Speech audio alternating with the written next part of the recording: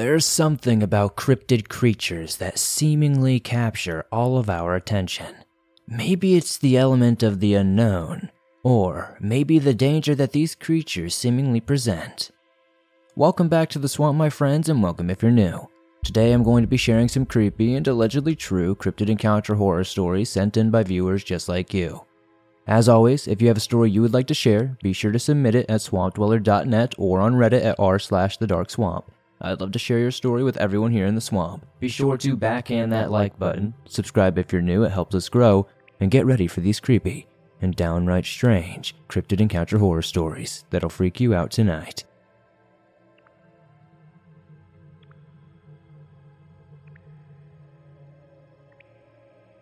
Little People's Story by Q. Litchard. Some years back, I decided to hunt geese in early May of 2008. The weather was great, and the birds were flying. After work, I trekked overland to the tundra, passing Pilcher Mountain, and over into the lakes and marshes by snow machine. There was very little snow due to the warm weather. After packing snacks, I headed out alone. Upon arrival at my hunting area, I noticed a fellow hunter and decided to build a hunting blind not too far from him. Hours passed, and the wind picked up, which drove the waterfowl to fly higher. Finally, it was nearing 10 p.m. and my hunting buddy decided to head home. On a hunch, I opted to stay and set up a hunting blind on the upper end of the marsh. Before that, I counted about 8 or more snow machines passing through. There was a lot of open water and dangerous conditions.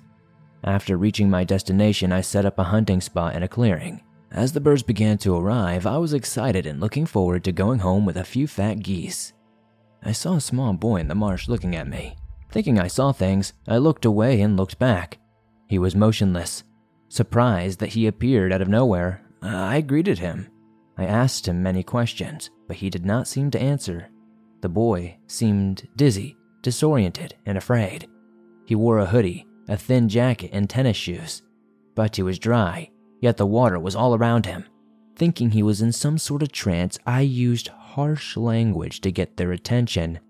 All he would say is, "I don't know." By then, I was upset, thinking whoever brought him may have drowned and he was not telling me anything. Then he stated he was alone, and after having him swear the truth, he asked me to take him home. I offered him candy, a soft drink, or food, and he refused. I found that odd, a 7 to 8-year-old refusing goodies. Shortly, we headed homeward over the hill and down the valley toward Marshall. Nearing Marshall, he asked that I drop him off at his grandmother's versus his parents', and I even escorted him to her home. When I told the grandmother where I found him, her jaw dropped. She mentioned seeing him several hours before and thanked me. It wasn't until the next day that I learned what had actually happened to the boy. The little folk abducted the boy, lured him away from the village, and tricked him into their custody. He saw thousands of little people speaking in English, Yupik, a language he had never even heard before, and apparently others. There were many tunnels and glowing rocks for lights. After being questioned, they showed him 3 tunnels. He chose one and exited behind the mountain, alone, back in the human realm. What seemed like a few minutes ago but was about 4 hours. He told his family he wasn't sure if I was human and was terrified of me. That explains why he was so pale and unwilling to speak or answer my questions. I often wondered if the little people intentionally put him where I found him or if that was just a coincidence. Of all the hunters passing by, no one else saw him. I was baffled for some time.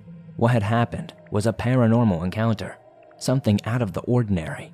The little people, our elders often had told us, had taken this child and released him, and I believed he is lucky. Some taken are usually kept. There are more details about his abduction, but only he knows.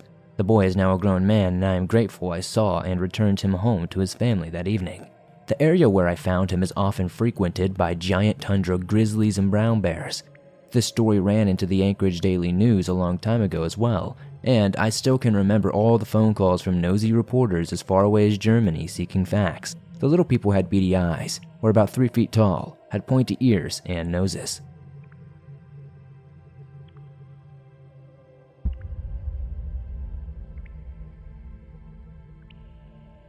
Urban Legends Can Turn Out to Be Real by Lucky Cat.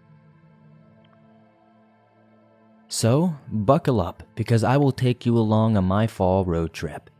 A lot of supernatural stuff went down, but I'll tell you the highlight reel. This recently happened in late fall of 2021, so it's not like I distorted the memory over time. I haven't told many, if any, friends or people about this trip, much less the freaky shenanigans that went on outside my van at night. So for some context, I was living in my van at the time. Many factors contributed to this, and even though I had believed myself to be adequately prepared, I truly wasn't. The areas I had traveled this past fall formed a vague diagonal. It went from New York State to South Dakota, then down to Texas. The furthest south I went to was Austin to visit some friends.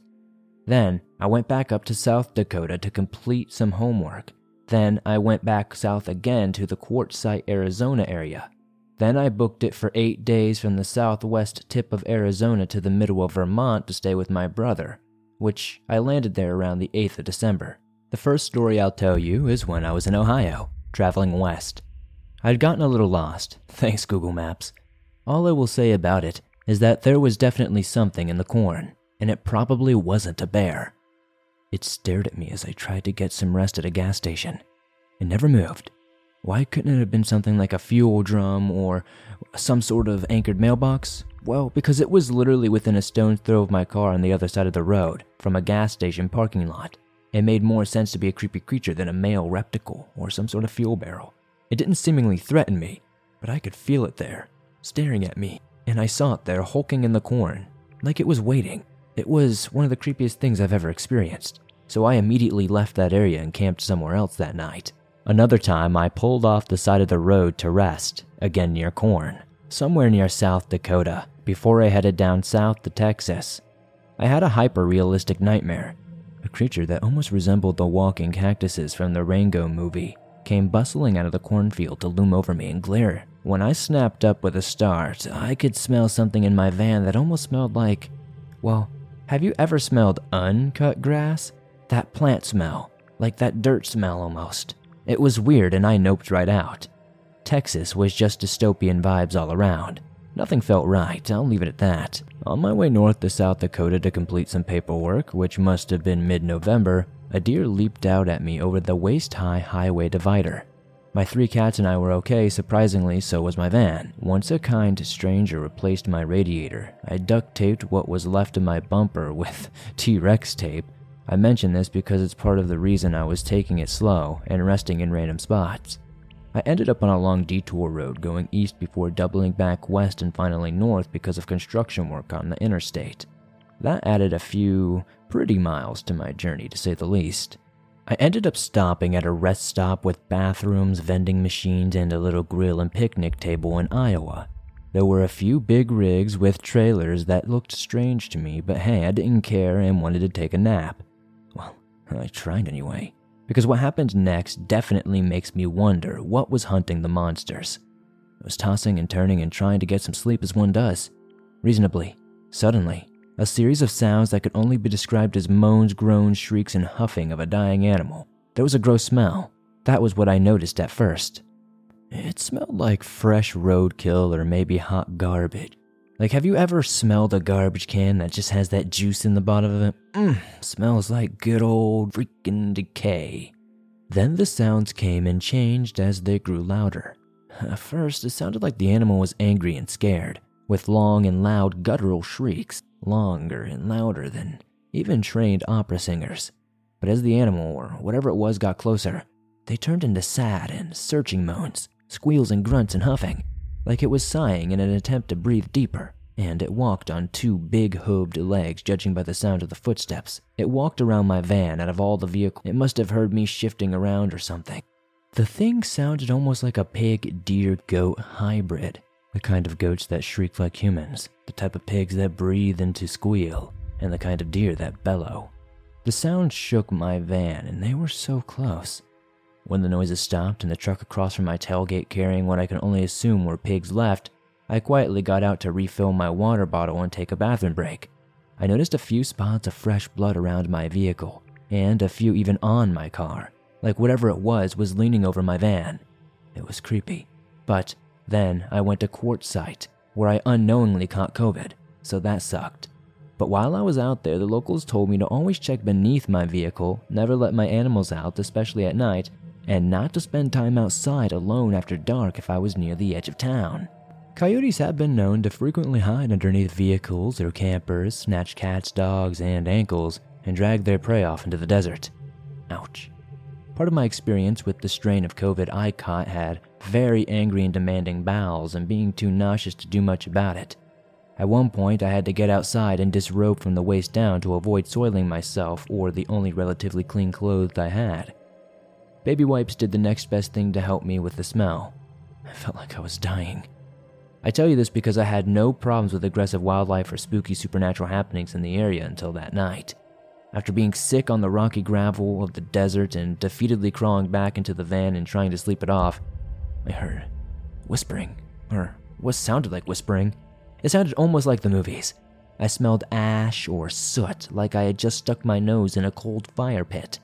I could almost make out what the whispers were saying and tell it was different voices whispering together. It was all around my van, even near the roof. It wasn't like wind through leaves because there was no leafy trees near my van and no wind in sight. I felt like the spirits were angry at me pooping where I did, but they must have understood that I didn't mean to. There were clicking sounds and dragging sounds like something was gently pawing at the side of my van. Not trying to get in, but more like poking at it out of curiosity. I saw nothing out there. The following day, though, I got out of Arizona. About 8 days later, I made it to my brother's place in Vermont. They say there's something out in the wilds of America. It's supernatural and gets stronger the further west you go. I don't know what it is, but I do know that it was territorial and will bully you into running away if you're smart. These may have been different spirits, some sort of creature that I've never heard of, skinwalkers, Bigfoots, dogmen, who knows. But no matter where you travel, just remember, it's not your home, it's theirs.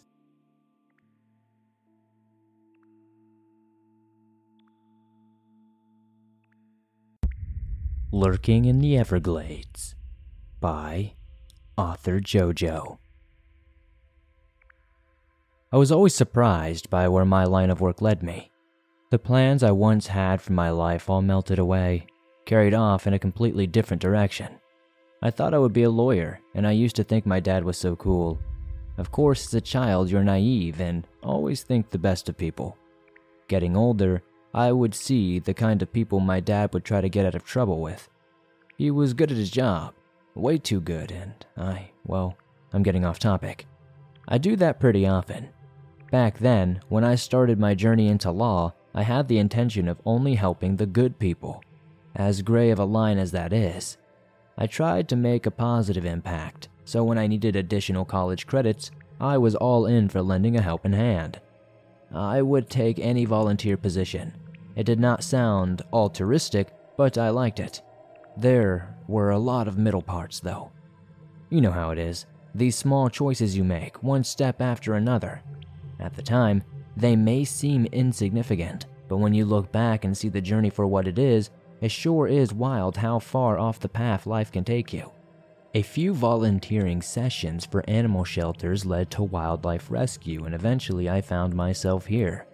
I was trudging through the Everglades with a small team of trustworthy friends. Strolling, I could see the wakes of water wrapping around my feet. I used to hate having wet socks, but it's something you learn to live with. Despite the rubber boots that ran up to my thighs, somehow water was going to find its way in. It always does.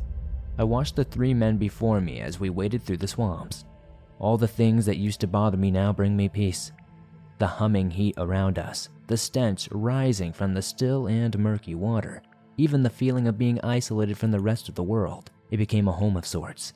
I started a business handling nuisance alligators after helping a situation where someone's pet had lost its leg to an alligator that wandered too far into a residential area.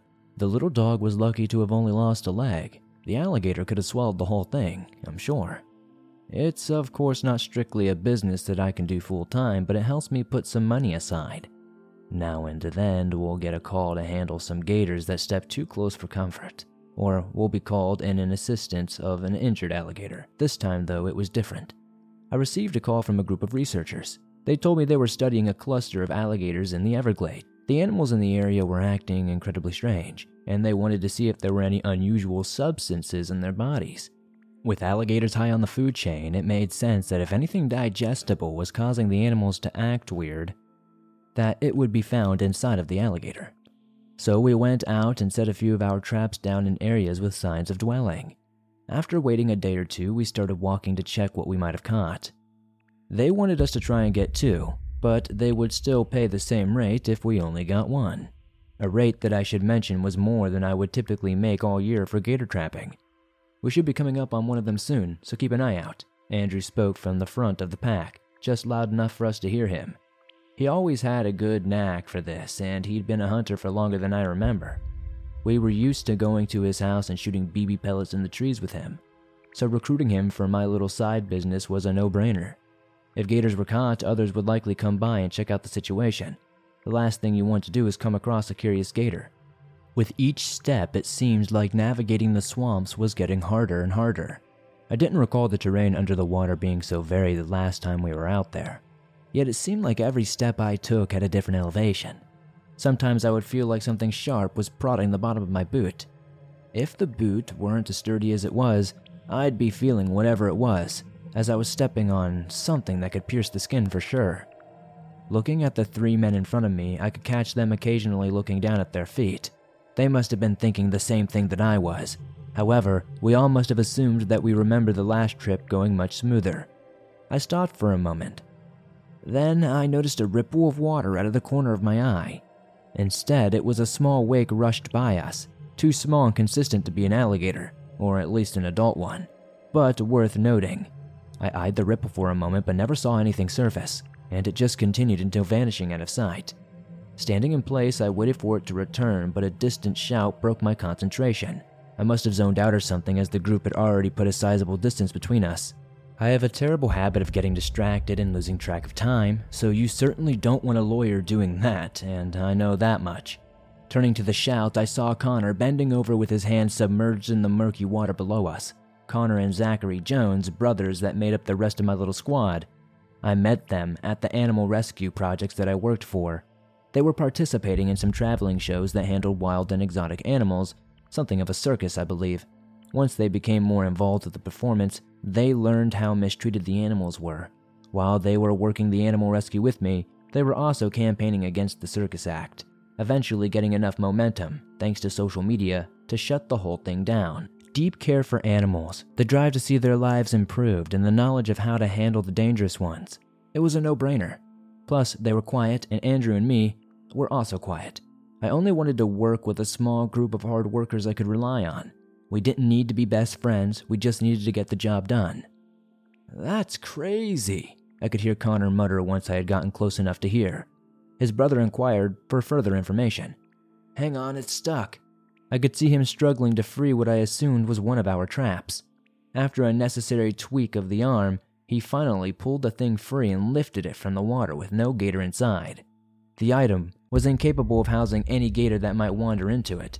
The metal cage had been completely mangled. We all stared at the cage. Only the chirping bugs filled the air as we all examined the cell. And we were probably all thinking the same thing. "Have you ever seen anything like that?" Andrew said out loud to no one in particular. It wasn't just destroyed. And the fact that it was utterly submerged was problematic too, how could this happen? It would have had to have been pulled down, as the cells are designed to give enough room for the alligators to surface and breathe. "Unless one of us had encountered any dinosaurs, I doubt it," Zachary chimed in. A silly statement, but he wasn't wrong. Half of the cage looked pristine, and the other half, well, it looked like it was twisted and mangled, like something had just straight up taken it and ripped it in half. It didn't look as if something had chomped down on it, but it definitely looked like a massive creature came, took a bite, and threw it, It was a clean movement. One bite, if it was a bite that did it. "That's insane. And these traps are all pretty new. There's no way." I trailed off, watching the guys prodding away at the cage. It was like we thought the answer would come just by looking at it long enough. "The other trap shouldn't be too far off," I continued. This lifted Andrew's head and he started walking through the swamp again. We had attached small lines of high visibility taped to the cages so that they would be easier to locate in the dark water. However, you still need to be pretty close to find them. Andrew ran his hand over the surface of the water, and as he did, I scanned the area where he stood. I took in the sights, trying to remember where we might have set some traps. They can, of course, shift in the water, but not by much. I saw a few small black trees sticking up from the depths. They looked like they were long dead. Jet black bark wrapped around thin, jagged, broken limbs. It looked as if a giant spider's leg were sticking up from the muck. Is that why the area looked so different? I didn't remember those trees being there when we set the traps. How can dead trees spring up in a few hours, though? Miles, I heard Andrew speak. My name almost sounded excited, like it was punctuating the thoughts in his head. I walked over slowly, still watching for snouts sticking above the water, worried some behemoth alligator was lurking around every corner. The soft sloshing of the brothers followed behind me. Andrew's arm was submerged, but unlike Connor, he didn't seem to be trying to pull the cage up. His arm was motionless. Reaching in, I looked down and saw the barely visible orange tape. There was a cage where we stood. There's a gator in there. My eyes dropped. This cage was also completely submerged. So unless the alligator got trapped within the last few hours, it was definitely dead, Andrew chimed, interrupting my thoughts. But it didn't drown. He seemed reluctant to pull the cage out of the water. So I knelt and reached in. My fingers quickly met with the alligator's bumpy surface. Running my fingers, I followed the creature's shape toward where Andrew had his hands. Right about where I was expecting to meet the alligator's front legs, I felt my hand dip further into the water, and there was nothing there. I could feel the ridges of the alligator's body cease to exist and the squishy remnants of what was still left inside of it hanging out. The thing's head, and nearly all of its entire front half, were just gone. Again, like something just took one big bite out of it. The cage was just as void of its finishings as the alligator was. It was annihilated like the last cage. Slight traces of red were swirling in the water by my arm. Nothing was adding up at all. The elevation of the cages had changed. When we set them up, they had more than enough room to let the alligators breathe. Water levels can vary, but there wasn't any rainfall, and it hadn't been that long. The cages, and now an animal inside one, were ripped in half, and the area felt alien. I was beginning to wonder if we were even in the right spot. Had we wandered into an older set of traps that were abandoned? Holy crap, Zachary shouted. We all turned to look at him. He was now at the back of the pack. What's your deal? Connor snapped back, Zachary's shout still bouncing off the trees around us. Where'd they go? Zachary continued. Something like panic was rising in his words, making them worry. I looked around the area trying to see what he was talking about. He didn't seem like he wanted to share, perhaps struggling to find the words. Maybe it took me a moment because they weren't there when we set the traps. Where did what go? I'm sure Andrew was frustrated by the sudden intrusion and lack of clear communication, something a hunter wouldn't be too fond of. The trees, I answered for Zachary, but he turned back to look at me as if to confirm that was the object of his ire. There was an unmistakable fear in his eyes, a conclusion he drew that we hadn't quite caught up to yet.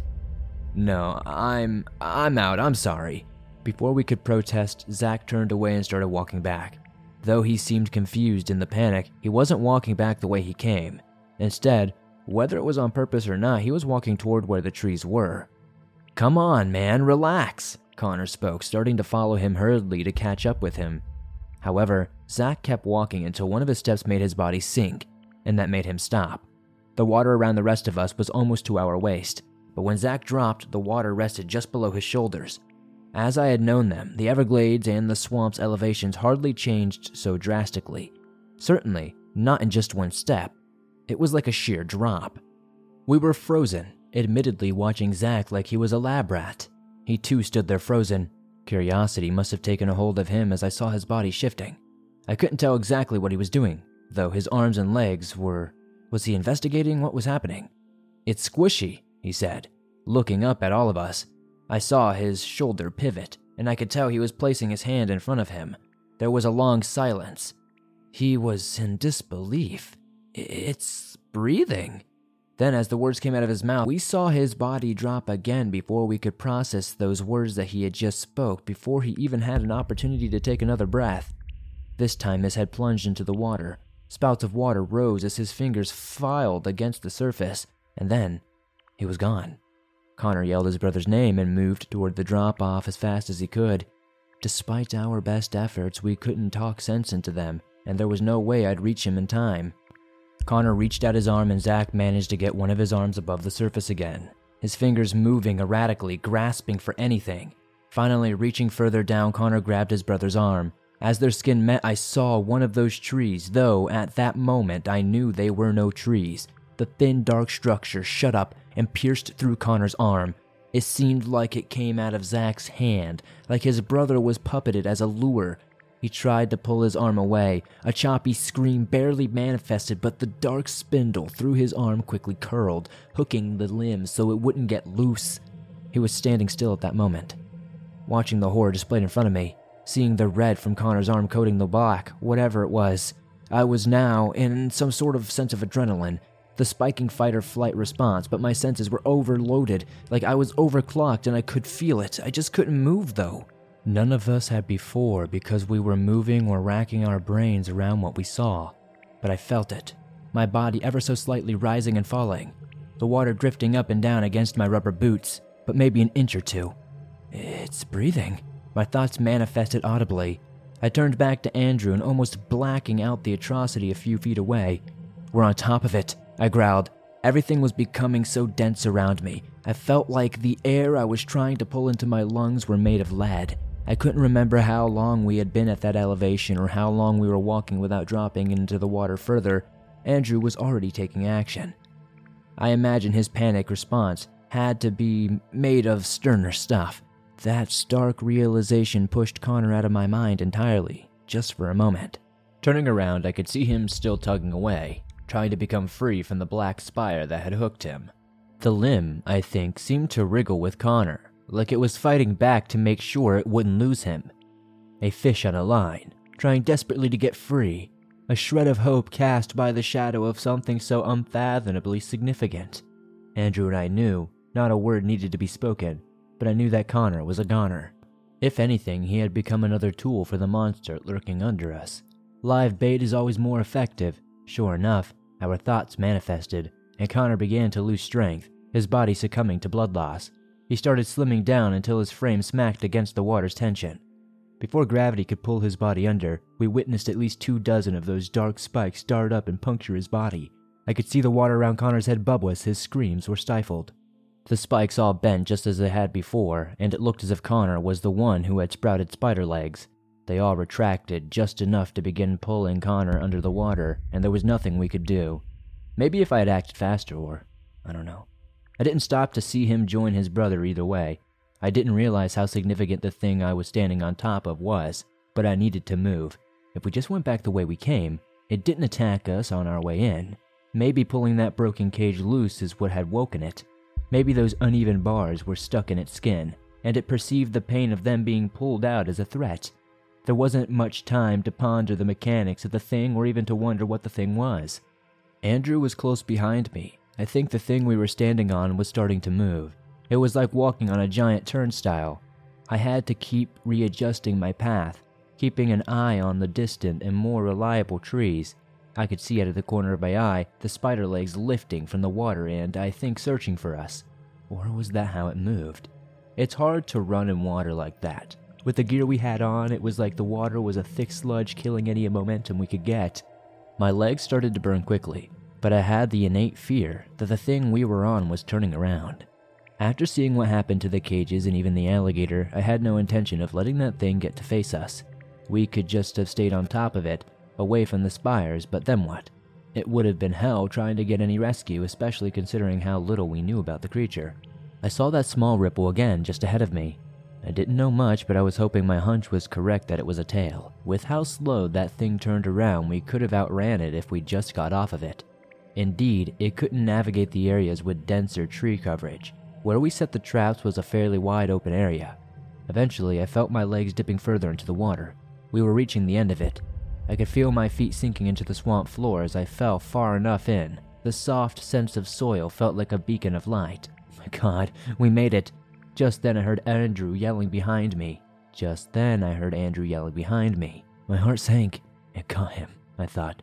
Turning around though, he was wrestling with his leg. A trap! My leg, it's trapped!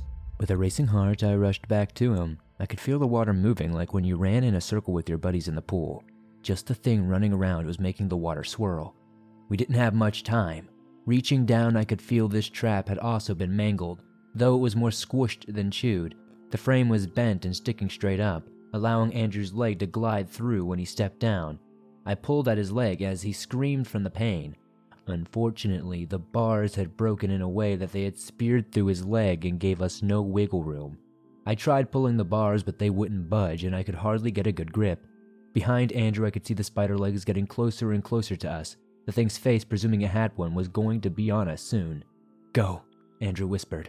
"What? Shut up. Just help me," I snapped back, but Andrew had stopped struggling already. I could free him if we had the time, and knew how much time we had. But I couldn't see the trap, and it felt like I was met with too much resistance in every way. Not to mention the red that was drifting to the surface from the puncture wounds. With the cage and blood loss, there was no way we would be able to outrun it. "Don't look back. Not at this," Andrew said, trying to sound cool through the winces of pain, or maybe just he had accepted it. I wish I had gotten to know him better. It doesn't matter how close you are with someone when they, you'll always feel like you could have been closer. I kept fighting until I felt his hands press my chest and push me back. I nearly tumbled into the water. "You come back and kill this thing." I took a step back, the spires of darkness poking out of the water closing in on us with each passing second. "Don't watch," he said again as he pivoted his back to face behind him. As per request, I turned and started wading through the water.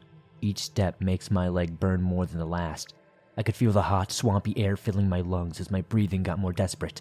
Behind me, I could still hear Andrew occasionally telling me, "Don't look back." Each time he said it, the words got heavier and more panicked. The final time I heard those words, it was a long, drawn-out yell. Whatever it was, I knew the thing was bearing down on him, and then I heard nothing. The Everglades returned to a familiar silence. All I could do was bury it, keep walking forward and fight what was brewing inside of me. I saw a small wake running beside me as I left the Everglades. Turning to face it, I saw the familiar mossy green face of an alligator passing by, its nose and eyes above the surface. It didn't pay me any attention as I watched it swim through the shallow waters away from civilization. I got back home a few hours later, sat in my room for a good long time. I thought about how I would approach anyone about this, especially the families of the men I lost out there. I stared for a long time at the pictures of the Everglades, trying to find spots similar to the one I had set traps in. I wondered how the monster would ever move from where we found it. Did it? Or was it like coral, just sitting around and waiting for food to come to it? Could it be killed? Should it be killed? Was it part of the natural ecosystem? I knew so little about it. I had hundreds of variations pop through my head of what it could be and what it would look like. I'm always surprised by where my line of work led me. The plans I once had for my life all melted away, carried off in a completely different direction. I thought I would spend my life trying to help animals and make places safer for people. Now I'm shopping for guns, I'm writing details on a whiteboard like a maniac, and I'm assembling another close group of people, the kind of people my dad would have tried to keep off the stand. All to handle a new type of pest. It's petty. It might come across with natural order, but I don't care. I can't sleep without hearing Connor crying for his brother. I can't bathe without feeling like I'm sinking in the water without thinking of Zachary and Andrew. His words echo in my head all the time, every single day. "Don't look back." And I won't. I'm moving forward, and just as instructed, I'm going to kill that thing.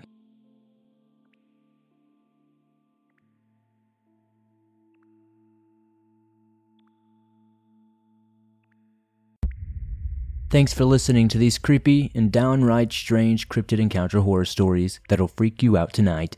If you enjoyed these stories, please be sure to elbow that like button in the face so it really feels it. Subscribe to the channel if you're new, it really helps us grow. If you have a story that you would like to share in a future episode, be sure to send it in at swampdweller.net or at r/thedarkswamp on Reddit. I would love to share your story with everyone here in the swamp. I don't know about you guys, but something lurking in the Everglades that you can't quite see and you can't quite defend yourself from sounds absolutely terrifying. I'd love to know in the comments tonight what story was your favorite and why. Let's start a discussion. If you made it all the way to the end, be sure to comment the code word Urban Everglade to let me know you made it to the end and to also confuse people who didn't. I think it's kind of funny. Thank you guys as always for supporting the swamp the way you do. I couldn't do this on a daily basis without you guys. Don't forget to come join me over on Twitter, Instagram, TikTok, and all those good places. And I'll see you all soon with another creepy episode.